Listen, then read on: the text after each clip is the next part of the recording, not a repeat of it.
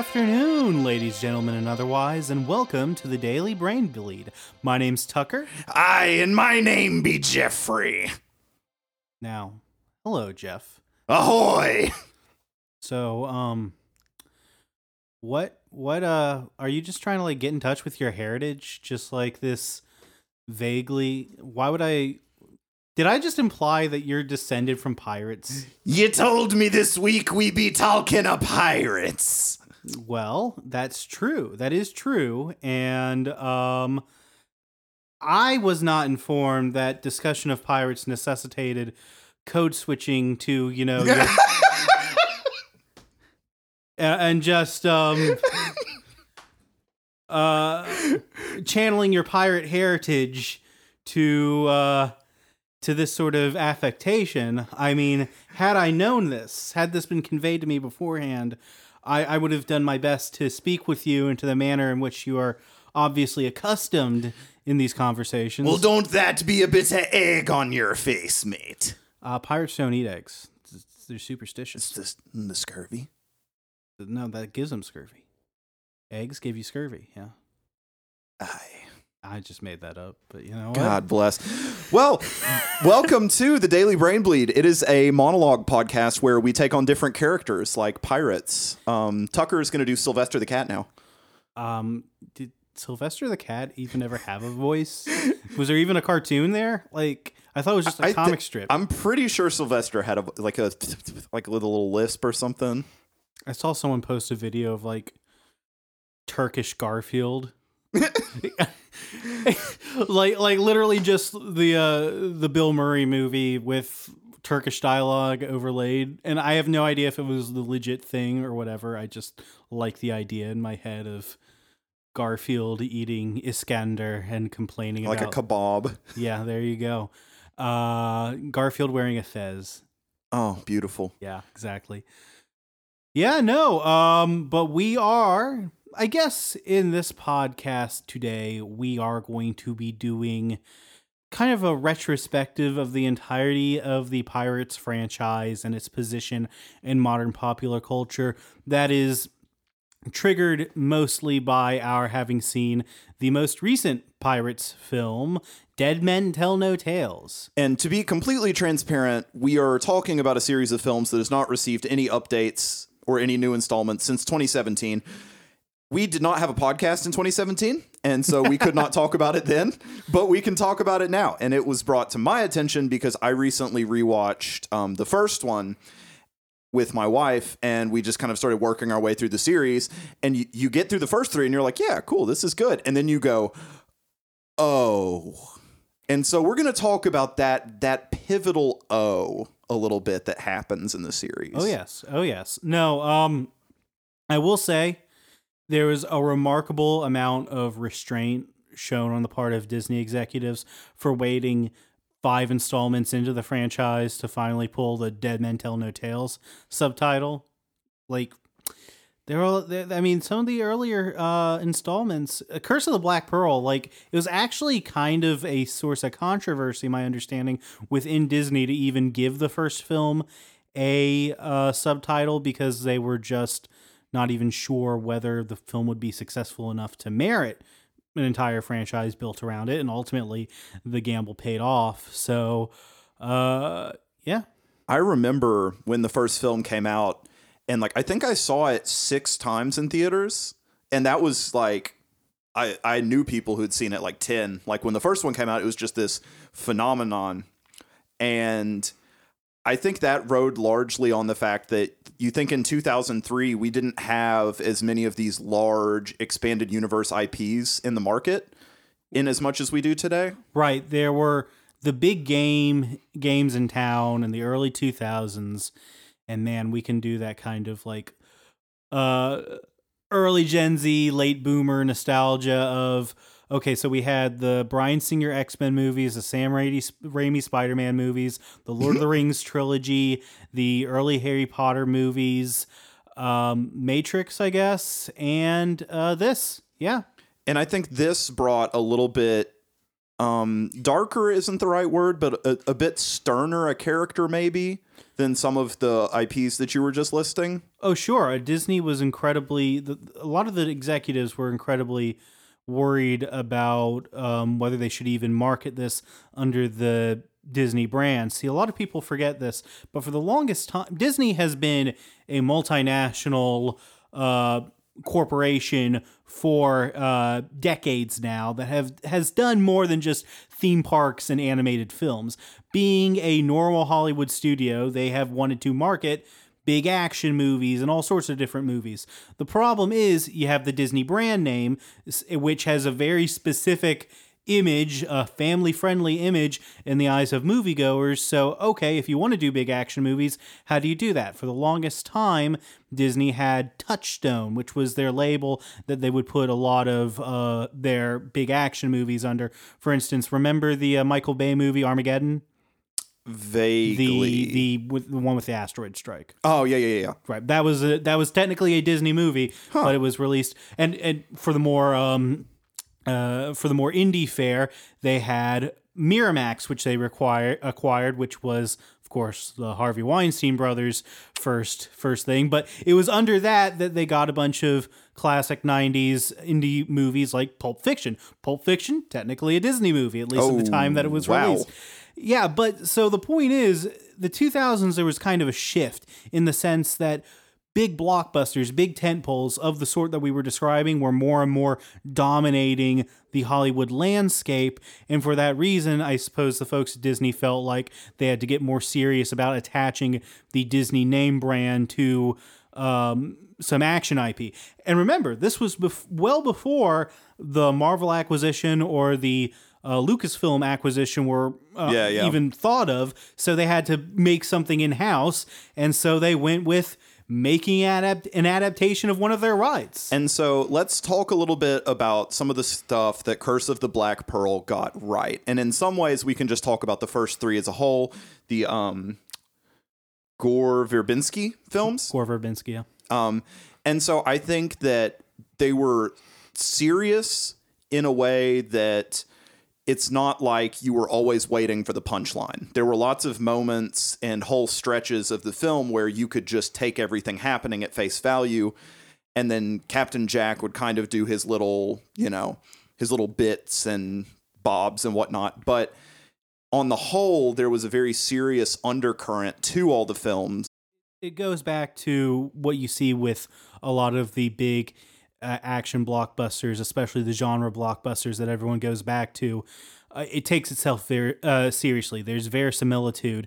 Like with Lord of the Rings, the original trilogy, or Star Wars, the original trilogy, obviously fantastic things were happening, but you got the sense that it's abiding by the laws of its own universe. These are things that you could see happening if you can accept that the fantastic elements are there. And it really surprised me. I read some of the background stuff, some of the production stuff, and like interviews with the people who were making the most recent one, Dead Men Tell No Tales, and they thought, you know what, we have to go back to the comedy of the first one. It's like they misremembered it as being some sort of like wacky hijinks sort of movie, which, to be clear, was there, but go to TV tropes and look up Flanderization, and that's what happened to this. I think that they put the emphasis on the wrong syllable in that they remembered the first film as a funny one with some serious moments instead of a serious film with some funny moments.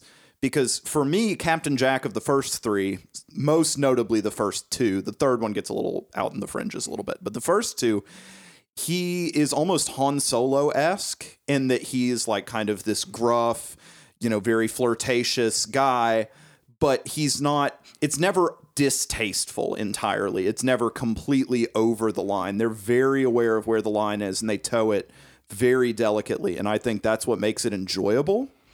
Whereas by the, Dead Men Tell No Tales, he's like, he's this unrecognizable shell of the first three films. And see, that's exactly the point. When you reference Han Solo, what was Han Solo? He was, at the end of the day, in the original Star Wars films, a supporting character. Luke Skywalker was the Luke Skywalker of those movies, and Will Turner was the Luke Skywalker of especially the first movie, progressively less so as the trilogy plays on, and then by the time the fourth and fifth ones come around. And that increasing emphasis on Jack Sparrow, of course, other people have noted this, it kind of distorted how people thought of the franchise. But if you actually go back and watch the first movie, it's very clear that he is just a supporting character, an important supporting character, but it's not about him. Like the third film, the longest, and this is entirely conjecture, I haven't gone through and measured, but in terms of how it feels sitting in the seat, the longest single shot, like, thing that we focus on the most in the third film is the ship battle in the Maelstrom where Will marries Elizabeth. That is kind of the apex of the whole arc, really. And then him eventually, you know, becoming the captain of the Flying Dutchman and whatnot. But, like, he is the protagonist and Elizabeth is the protagonist. It's not Jack. So I think I hadn't put necessarily that together, but yeah, you're right. He was a supporting character. And the reason why they hired Johnny Depp back in the lead up to the release of the film in 2003 to play this character is because Johnny Depp, though he had starred in movies before, he wasn't a hugely bankable actor, and he was largely known as a character actor. He did a lot of weird movies, especially with Tim Burton, right? Ed Wood, really good movie. Go watch that if you haven't seen it. But, and so he had that kind of weird energy that you could only get, at least at the time, if you weren't marrying yourself to being a Hollywood A-lister guy who can anchor these 4-quadrant blockbusters. Anchor. But that's what this movie did, right? It tricked Hollywood for solid 10 years or so after the release of this first movie into thinking, oh man, we actually can do this with Johnny Depp. We can make him into this huge actor. And the thing is, even though Johnny Depp was a movie star, arguably is a movie star in the sense that everyone knows him, he can't really open anything to huge blockbuster numbers that's not either a Pirates of the Caribbean movie, which he's not coming back to anytime soon, or B, certain sorts of Tim Burton movies. And of which I would argue I wish he wasn't really truly involved with, just personally. Well, Tim Burton himself is kind of a tragedy in the sense that it's like, what's the last interesting Tim Burton movie you can think of? Tim Burton only holds relevance in that we have reverence for past work. But it's like, what are some even like recent Tim Burton movies you can think of? He did the new Dumbo movie, which honestly I haven't seen, but nothing that I've seen or read of the movie leads me to believe it's anything more than just like generic. What was the Willy Wonka and the Chocolate Factory remake, which was nothing. What was the one where Johnny Depp played a Native American character? Are you talking about Lone Ranger? Because I'm pretty sure that wasn't Tim Burton, but in any event. It wasn't, but it was. I'm sorry. I'm thinking of tragic roles that Johnny Depp has had, I guess. And that was definitely one of them. Right. It's funny because if you go back to, I remember someone writing this article in like 2014 or 2015. They ran the numbers and they found, I forget the exact metric that they used even, but the point was that Johnny Depp was at the time the most wildly overpaid actor in Hollywood in relation to guaranteed box office returns that a movie would get just because of his involvement. Yeah. And it's very easy to remember that time. And obviously, again, he's kind of gone off a cliff recently due to some very serious private issues that, full disclosure, we're not getting into on this podcast. We are not experts at it. We've not read all the stuff about it. Like, yes, domestic abuse is obviously terrible. We're just saying that if we were to talk about this, it would be a whole podcast about that, and we are not nearly well equipped enough to discuss it with the degree of sensitivity that I think it deserves. Yeah, so we'll put that in the corner just briefly. The thing that I wanted to circle back around to, though, was the fact that the reason, in my opinion at least, that people fixated on him and kind of wanted to do a bunch of stuff with him after Curse of the Black Pearl was because his performance in Curse of the Black Pearl was spot on fantastic. One of the best, like, really just deep character roles that I've seen in a while.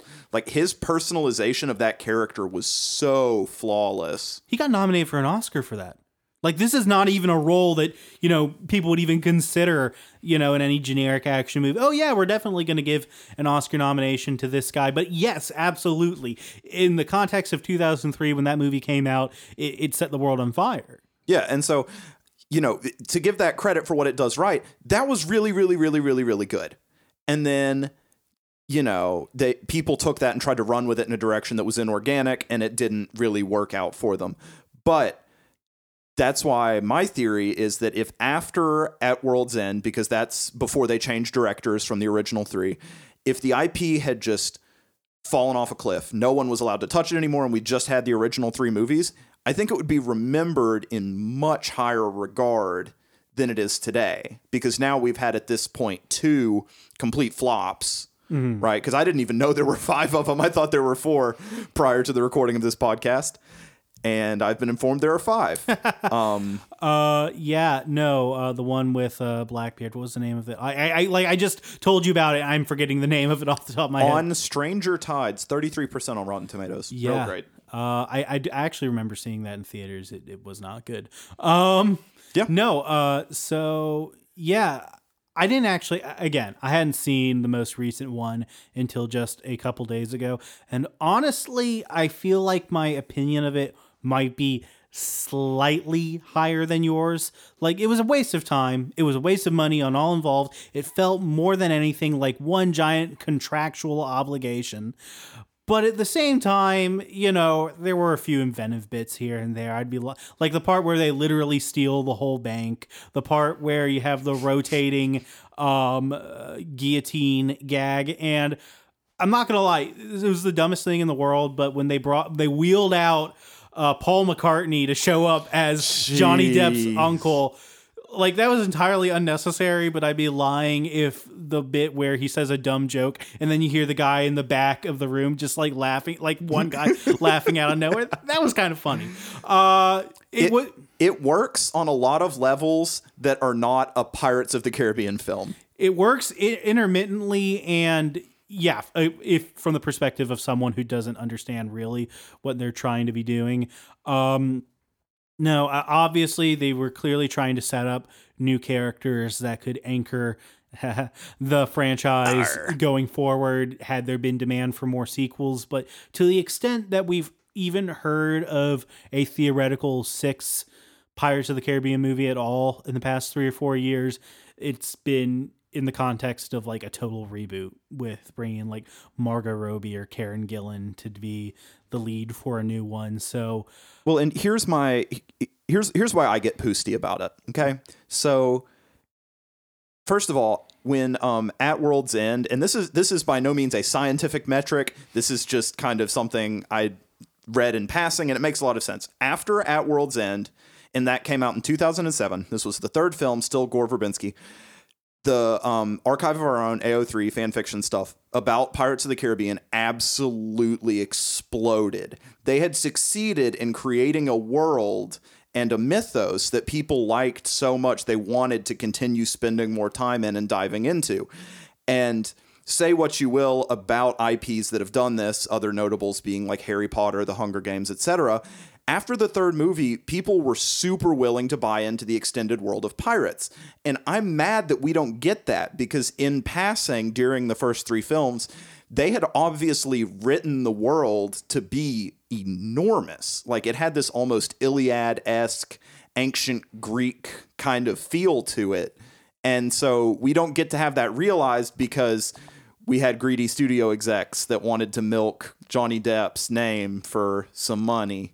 And right. So I'm just mad about it. Right. And see, it's not even, they didn't even like build on there being an extended world. Like, so many of the movies, like so many of the plot points are exactly the same. How many cursed pirate crews have we seen now? We have the one from the first one, they were skeletons. And then in the other ones, they were fish creatures. And now in the most recent one, Can we describe the aesthetic for a minute of Javier Bardem's cursed crew?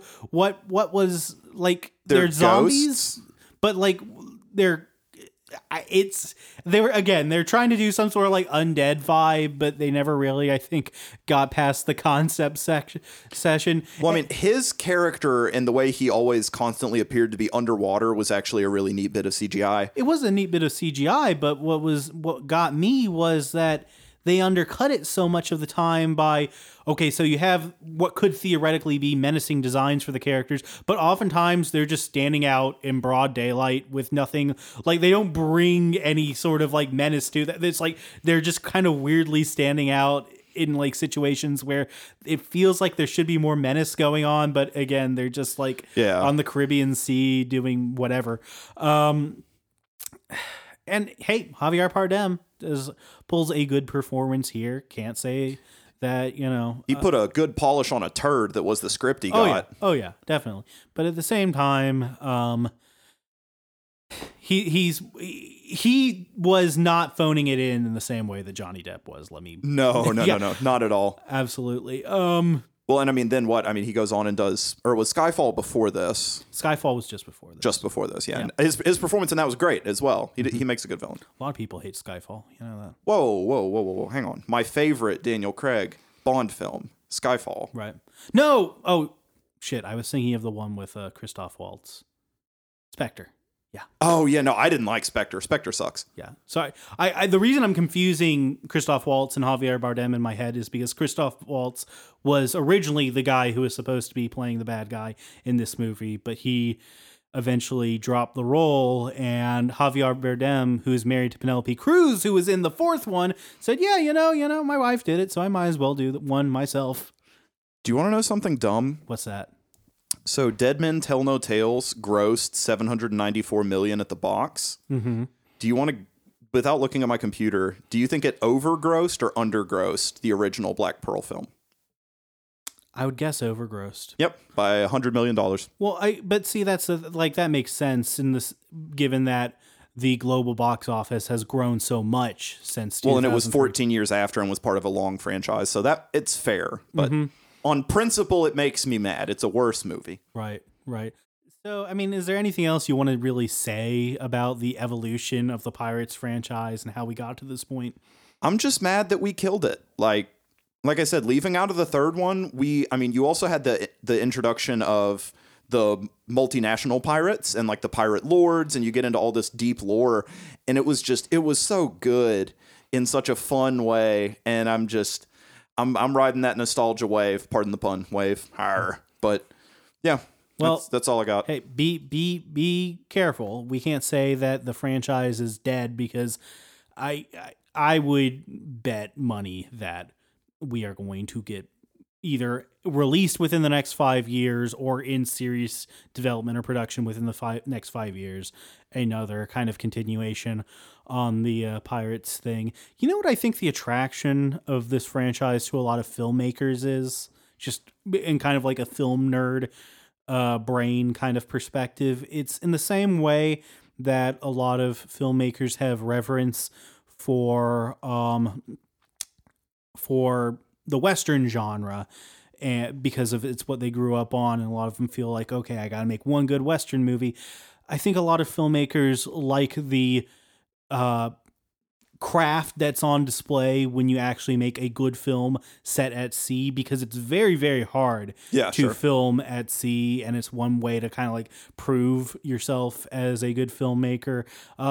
So, the original Ben-Hur with Charlton Heston. Actually, there was an earlier Ben-Hur, but besides the chariot race, the thing that everyone remembers from that movie is the sea battle. So that's just it. As long as there are guys who want the challenge of filming at sea, I think there's going to be someone who will come up to Disney with another pitch for another movie, Aye, there's always got to be a salty dog to show these landlubbers how it's done.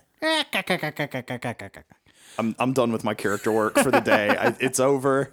It's morphing into Mr. Krabs slowly. Sponge boy me, Bob. We need Brown on the pod. Please, Clancy Brown, if you're listening to this. We'll do anything. We will anything. Morally reprehensible things. Of course. Moving on. So yeah, let's talk about something else, please. So there was another film that we both saw this past week, and we were talking about Oscar drama a couple episodes back. Who's Oscar and why is there drama about him? No, but this is a film that is widely considered to be a front runner for the upcoming Oscar season. And not only that, this film appears to be what caused, like, obviously the film hadn't been released at the time, but the work of this director led Disney, by way of Marvel Studios, to give her carte blanche to the extent that is possible in the Marvel system to do the Eternals in apparently a way that she wanted to do it. And I am, of course, talking about Chloe Zhao's Nomadland. A lot of huge plaudits for this film thus far, and for that reason, I wanted to see what the fuss was about. Do you have any thoughts? Well, so my first thing that I texted you immediately upon finishing the film was that it was utterly depressing in a lot of ways. And, that's obviously like a vast oversimplification, but like because of some of the subject matter that you're dealing with in a film like this, it was really heavy. And there was actually literally a point in the film where I paused it for a minute and just really grappled with my mortality. Mm-hmm. Like I was really just sitting there thinking like, man, I'm gonna die, huh? Like that's where I was. Right. Let's recap the film. The film stars Frances McDormand as a woman who had lived in rural Nevada for many years, but eventually the town went under because I believe it was a mine in the area. Yeah, the mine, there was no demand for it anymore, so the mine closed. So she decided to adopt a nomadic lifestyle, in the sense that, she bought herself, it wasn't technically an RV, was it? No, it was like a big white panel van. Right. And decided to just start touring the country, doing odd jobs here and there, but just living a lifestyle that was not attached to any one area. And she, to the extent that she has friends, they are the people who are also in this nomadic lifestyle, going from one area to another.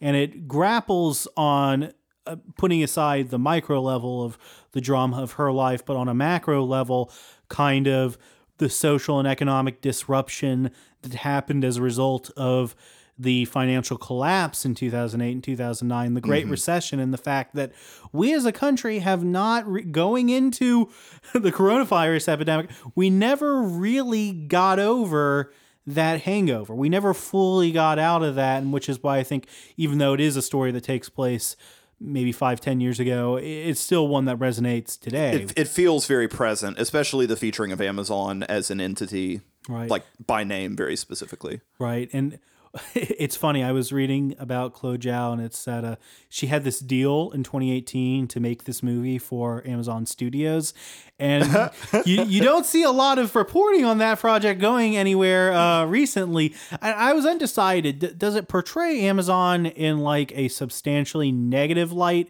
in this movie? She works in one of the centers for Amazon, or is it just bleak, but no more bleak than everything else going on? I think the second one you said about it being bleak, but no more bleak, is how it is portrayed. But that is the most favorable way that you could portray an Amazon distribution center, right, given what we know about the goings-ons inside of those places. Watching this movie, it makes me think it's like, wow, from the perspective of writers in the 1980s and 90s and such, we are really living the cyberpunk future, but just without the cool parts. We don't get the androids or the off-world colonies or the flying cars, but we do get the totally atomized society where massive techno corporations run everything, Can we at least have a flying car in compensation? They were talking about having a flying car in the movie, I think, but, they just get the regular old car where they build their whole life in. In the van. Right.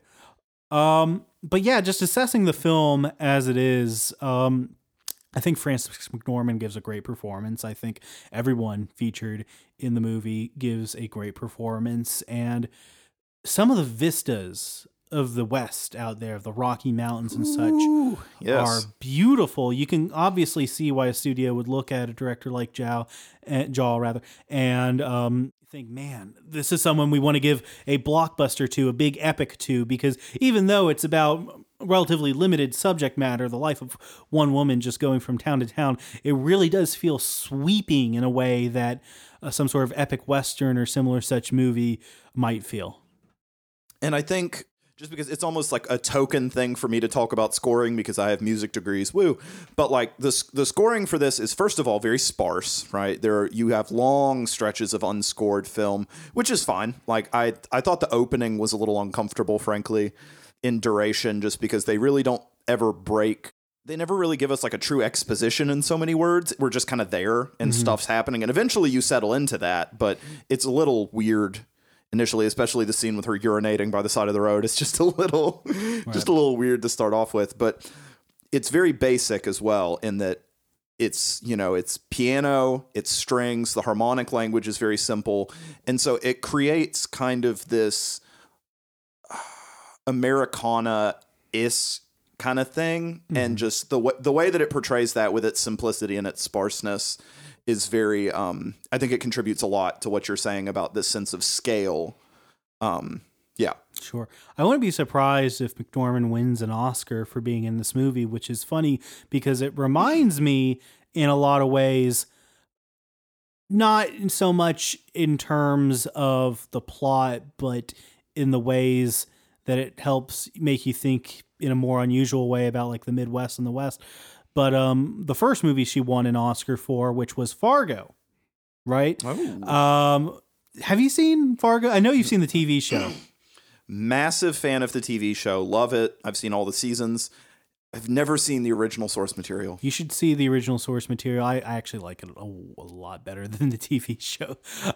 You've made this known to me. I've made this known, and I'm 50-50 as to whether I want to jump in with my axe to grind about the TV show, but actually we will talk about that in another episode. We'll talk about it in another episode. But yeah, so can I make a brief aside? Sure. So I'm not sure what exactly, like I get it, but I was frustrated by our main character's complete lack of ability to connect to anything. And I believe that's a frustration we're supposed to feel. Because, like, other than the van itself, she has lots of people reach out to her and be like, hey, we want you to come be a part of what we're doing. Like her sister, and then the gentleman that she meets several times. I forget the character's name. But she has people that want her, and she is well liked by plenty of people. But she continually chooses this weird solitude because she just never dealt with the previous death of her entire old life along with her husband. And I don't know, like, I didn't want it to be like Hallmark in that we see her just say, oh yes, I'll love you. I'll come live with you and be like, obviously we're not going to get that. But I don't know. I really was craving some form of growth or resolution in some way that I feel like I didn't get. And the thing about her specific life, and to be clear, I understand this to be based to some degree on a nonfiction book about the lifestyle, the nomadic lifestyle. So I don't know to what degree the story of this woman is literally adapted from someone's life or if she's a composite character or whatever the case may be. But for the first 2/3-ish or more of the movie, it kind of builds the portrait that she is not significantly different than anyone else living this lifestyle, in the sense that though some people are attracted to the idea of just traveling around the country in their car or their RV or whatever the case may be because they want that sense of adventure, it's very much the result of the current material economic conditions in our country, which uproot so many people, which lead them to believe that, you know what, maybe this makes more financial sense for me to not have a home and to just go around in the country living in my car and everything.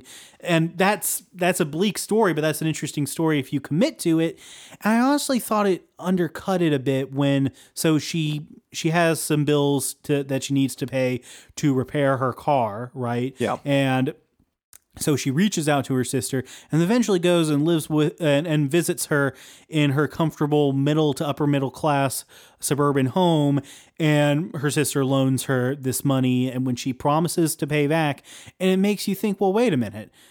She could have been living in a comfortable middle to upper middle class life, or at least had, the starter kit necessary to build one this whole time. She's just, slumming it by doing this. And I don't mean to, cast judgment on the character or anything, but I think it kind of undercuts the greater social message when your whole focus on the character, your whole focus on the phenomenon is through the lens of a character who is doing it for radically different reasons than other people. It causes her primary motive instead of out of to be like a financial issue, which is what we think it is, like you said, for the first 2/3 of the film, to being one of, it's about grief and loss and not processing that for like 30 years. Sure. And I think that's a very different shadow that it casts. It doesn't significantly alter the course of the film,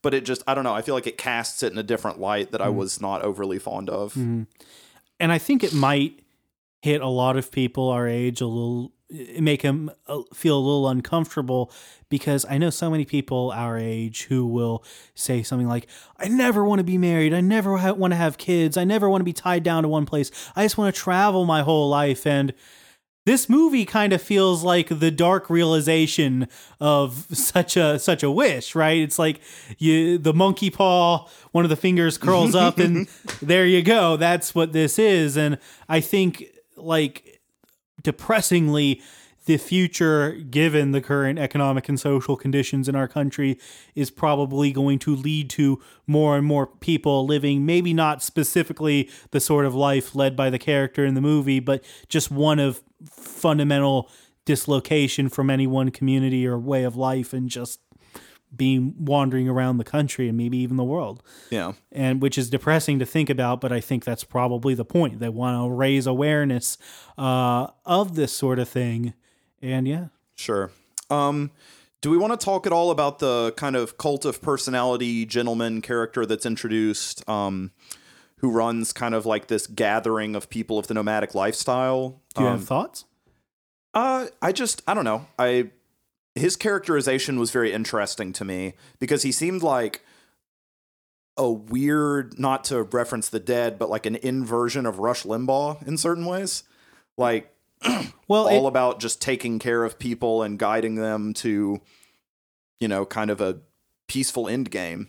Well, it almost kind of starts down the path of maybe giving you the impression that there's a bit of a culty vibe with this, but they ultimately don't. Yeah, they steer away from it entirely. They don't steer, and I think maybe part of that is that, depressingly enough, say what you will about a cult, but it is a community, right? And when you're here, your family, it's a cult. And these people ultimately don't have any real community of any sort, right? He's just ultimately a guy who, you get the sense he might be kind of sort of weird, but at the same time, he's just given his spiel about what he thinks is the best way to survive in modern America, which may or may not be right, but I don't think there's any reason to believe he's talking in bad faith or has any not at all exploitative aims or anything.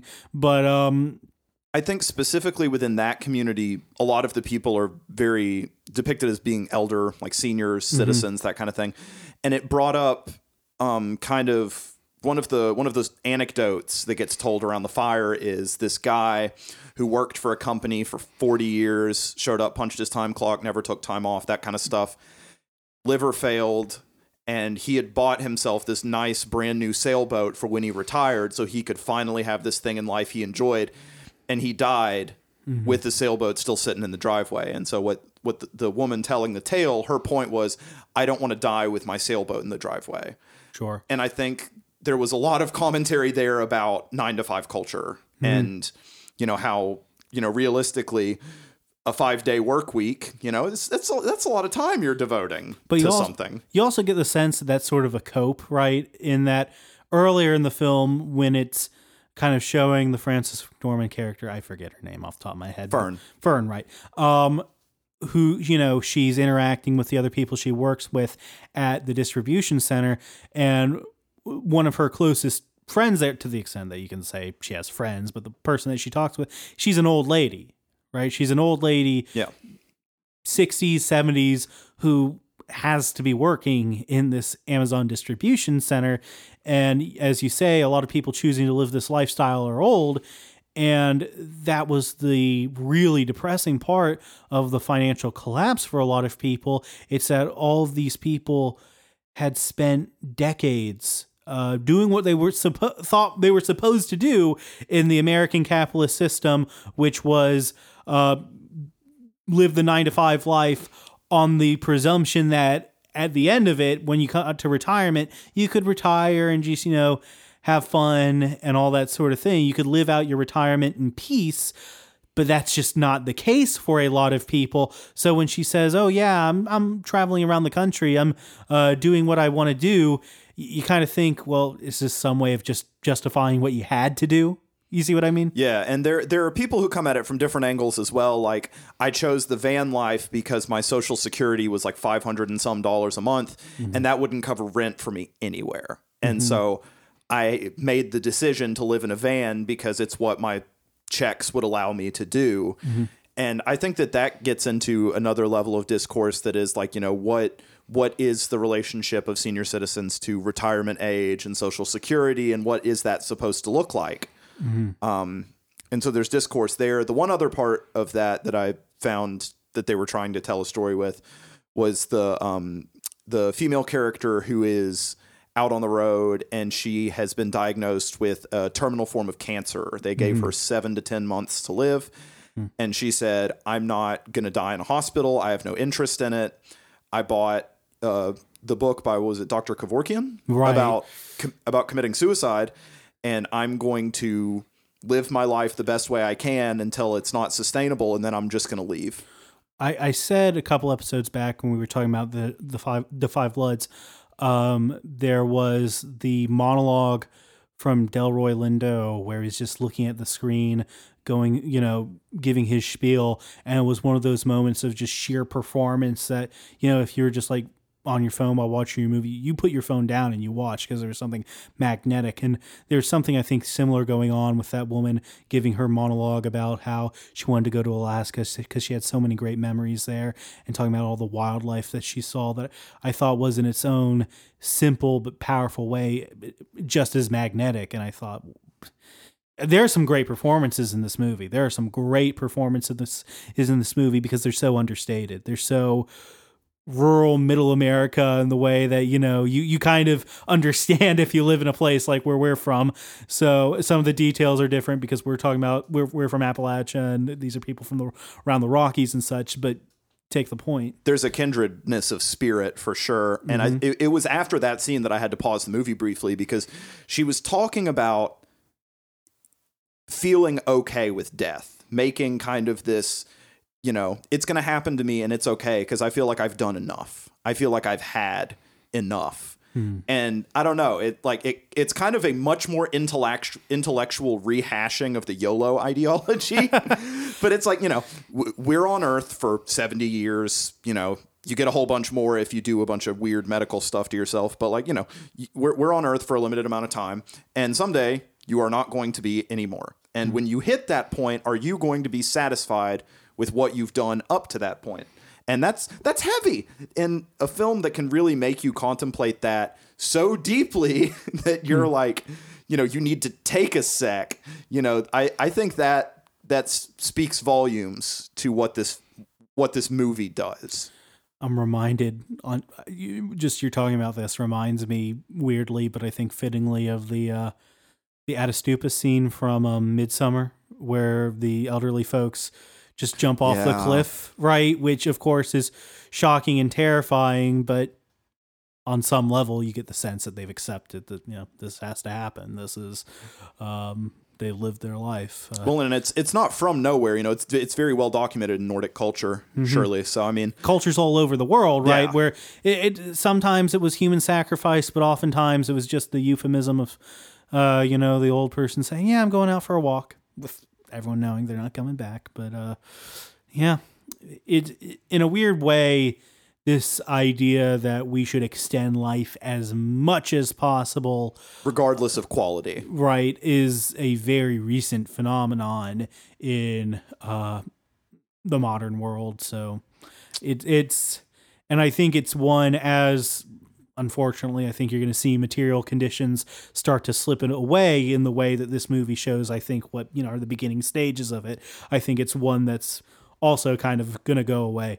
She says she doesn't want to spend the rest of her days, in a hospital, right, in this movie. On some level, you probably also have to imagine that she doesn't want to rack up the medical bills and then leave them to next of kin. Right. Yeah. So, that's quite a potent and wide array of commentary for a relatively short film, frankly, hour 45, sure. Hour 50, about a woman living in a van. It was much less of a slog than Dead Men Tell No Tales.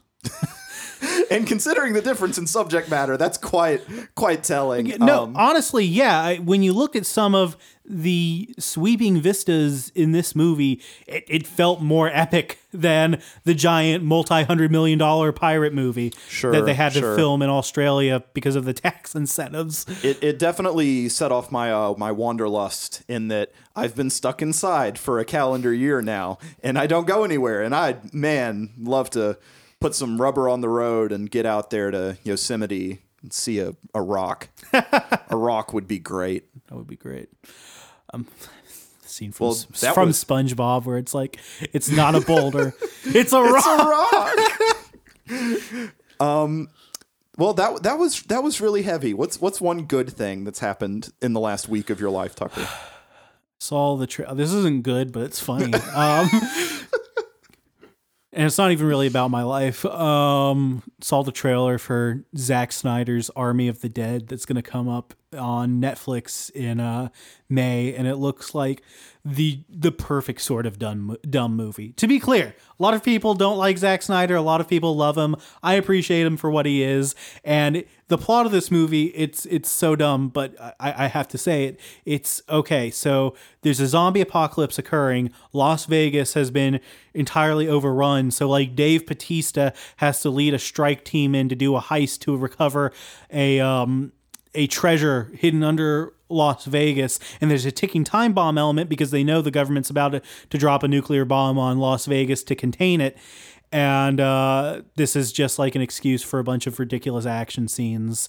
And the only complaint that I have from watching the trailer is the makeup, I think, was a little underwhelming, because when you do a zombie movie, you can go a lot of different directions. You can make them look disgusting and rotting, and the flesh just entirely decrepit, or you can make them look diseased, and kind of a 28 Days Later vibe. These just literally look like a bunch of random extras with some like blood on them. And it's like, for as much as the movie seems to be expending on the explosions, you can imagine that they can do this.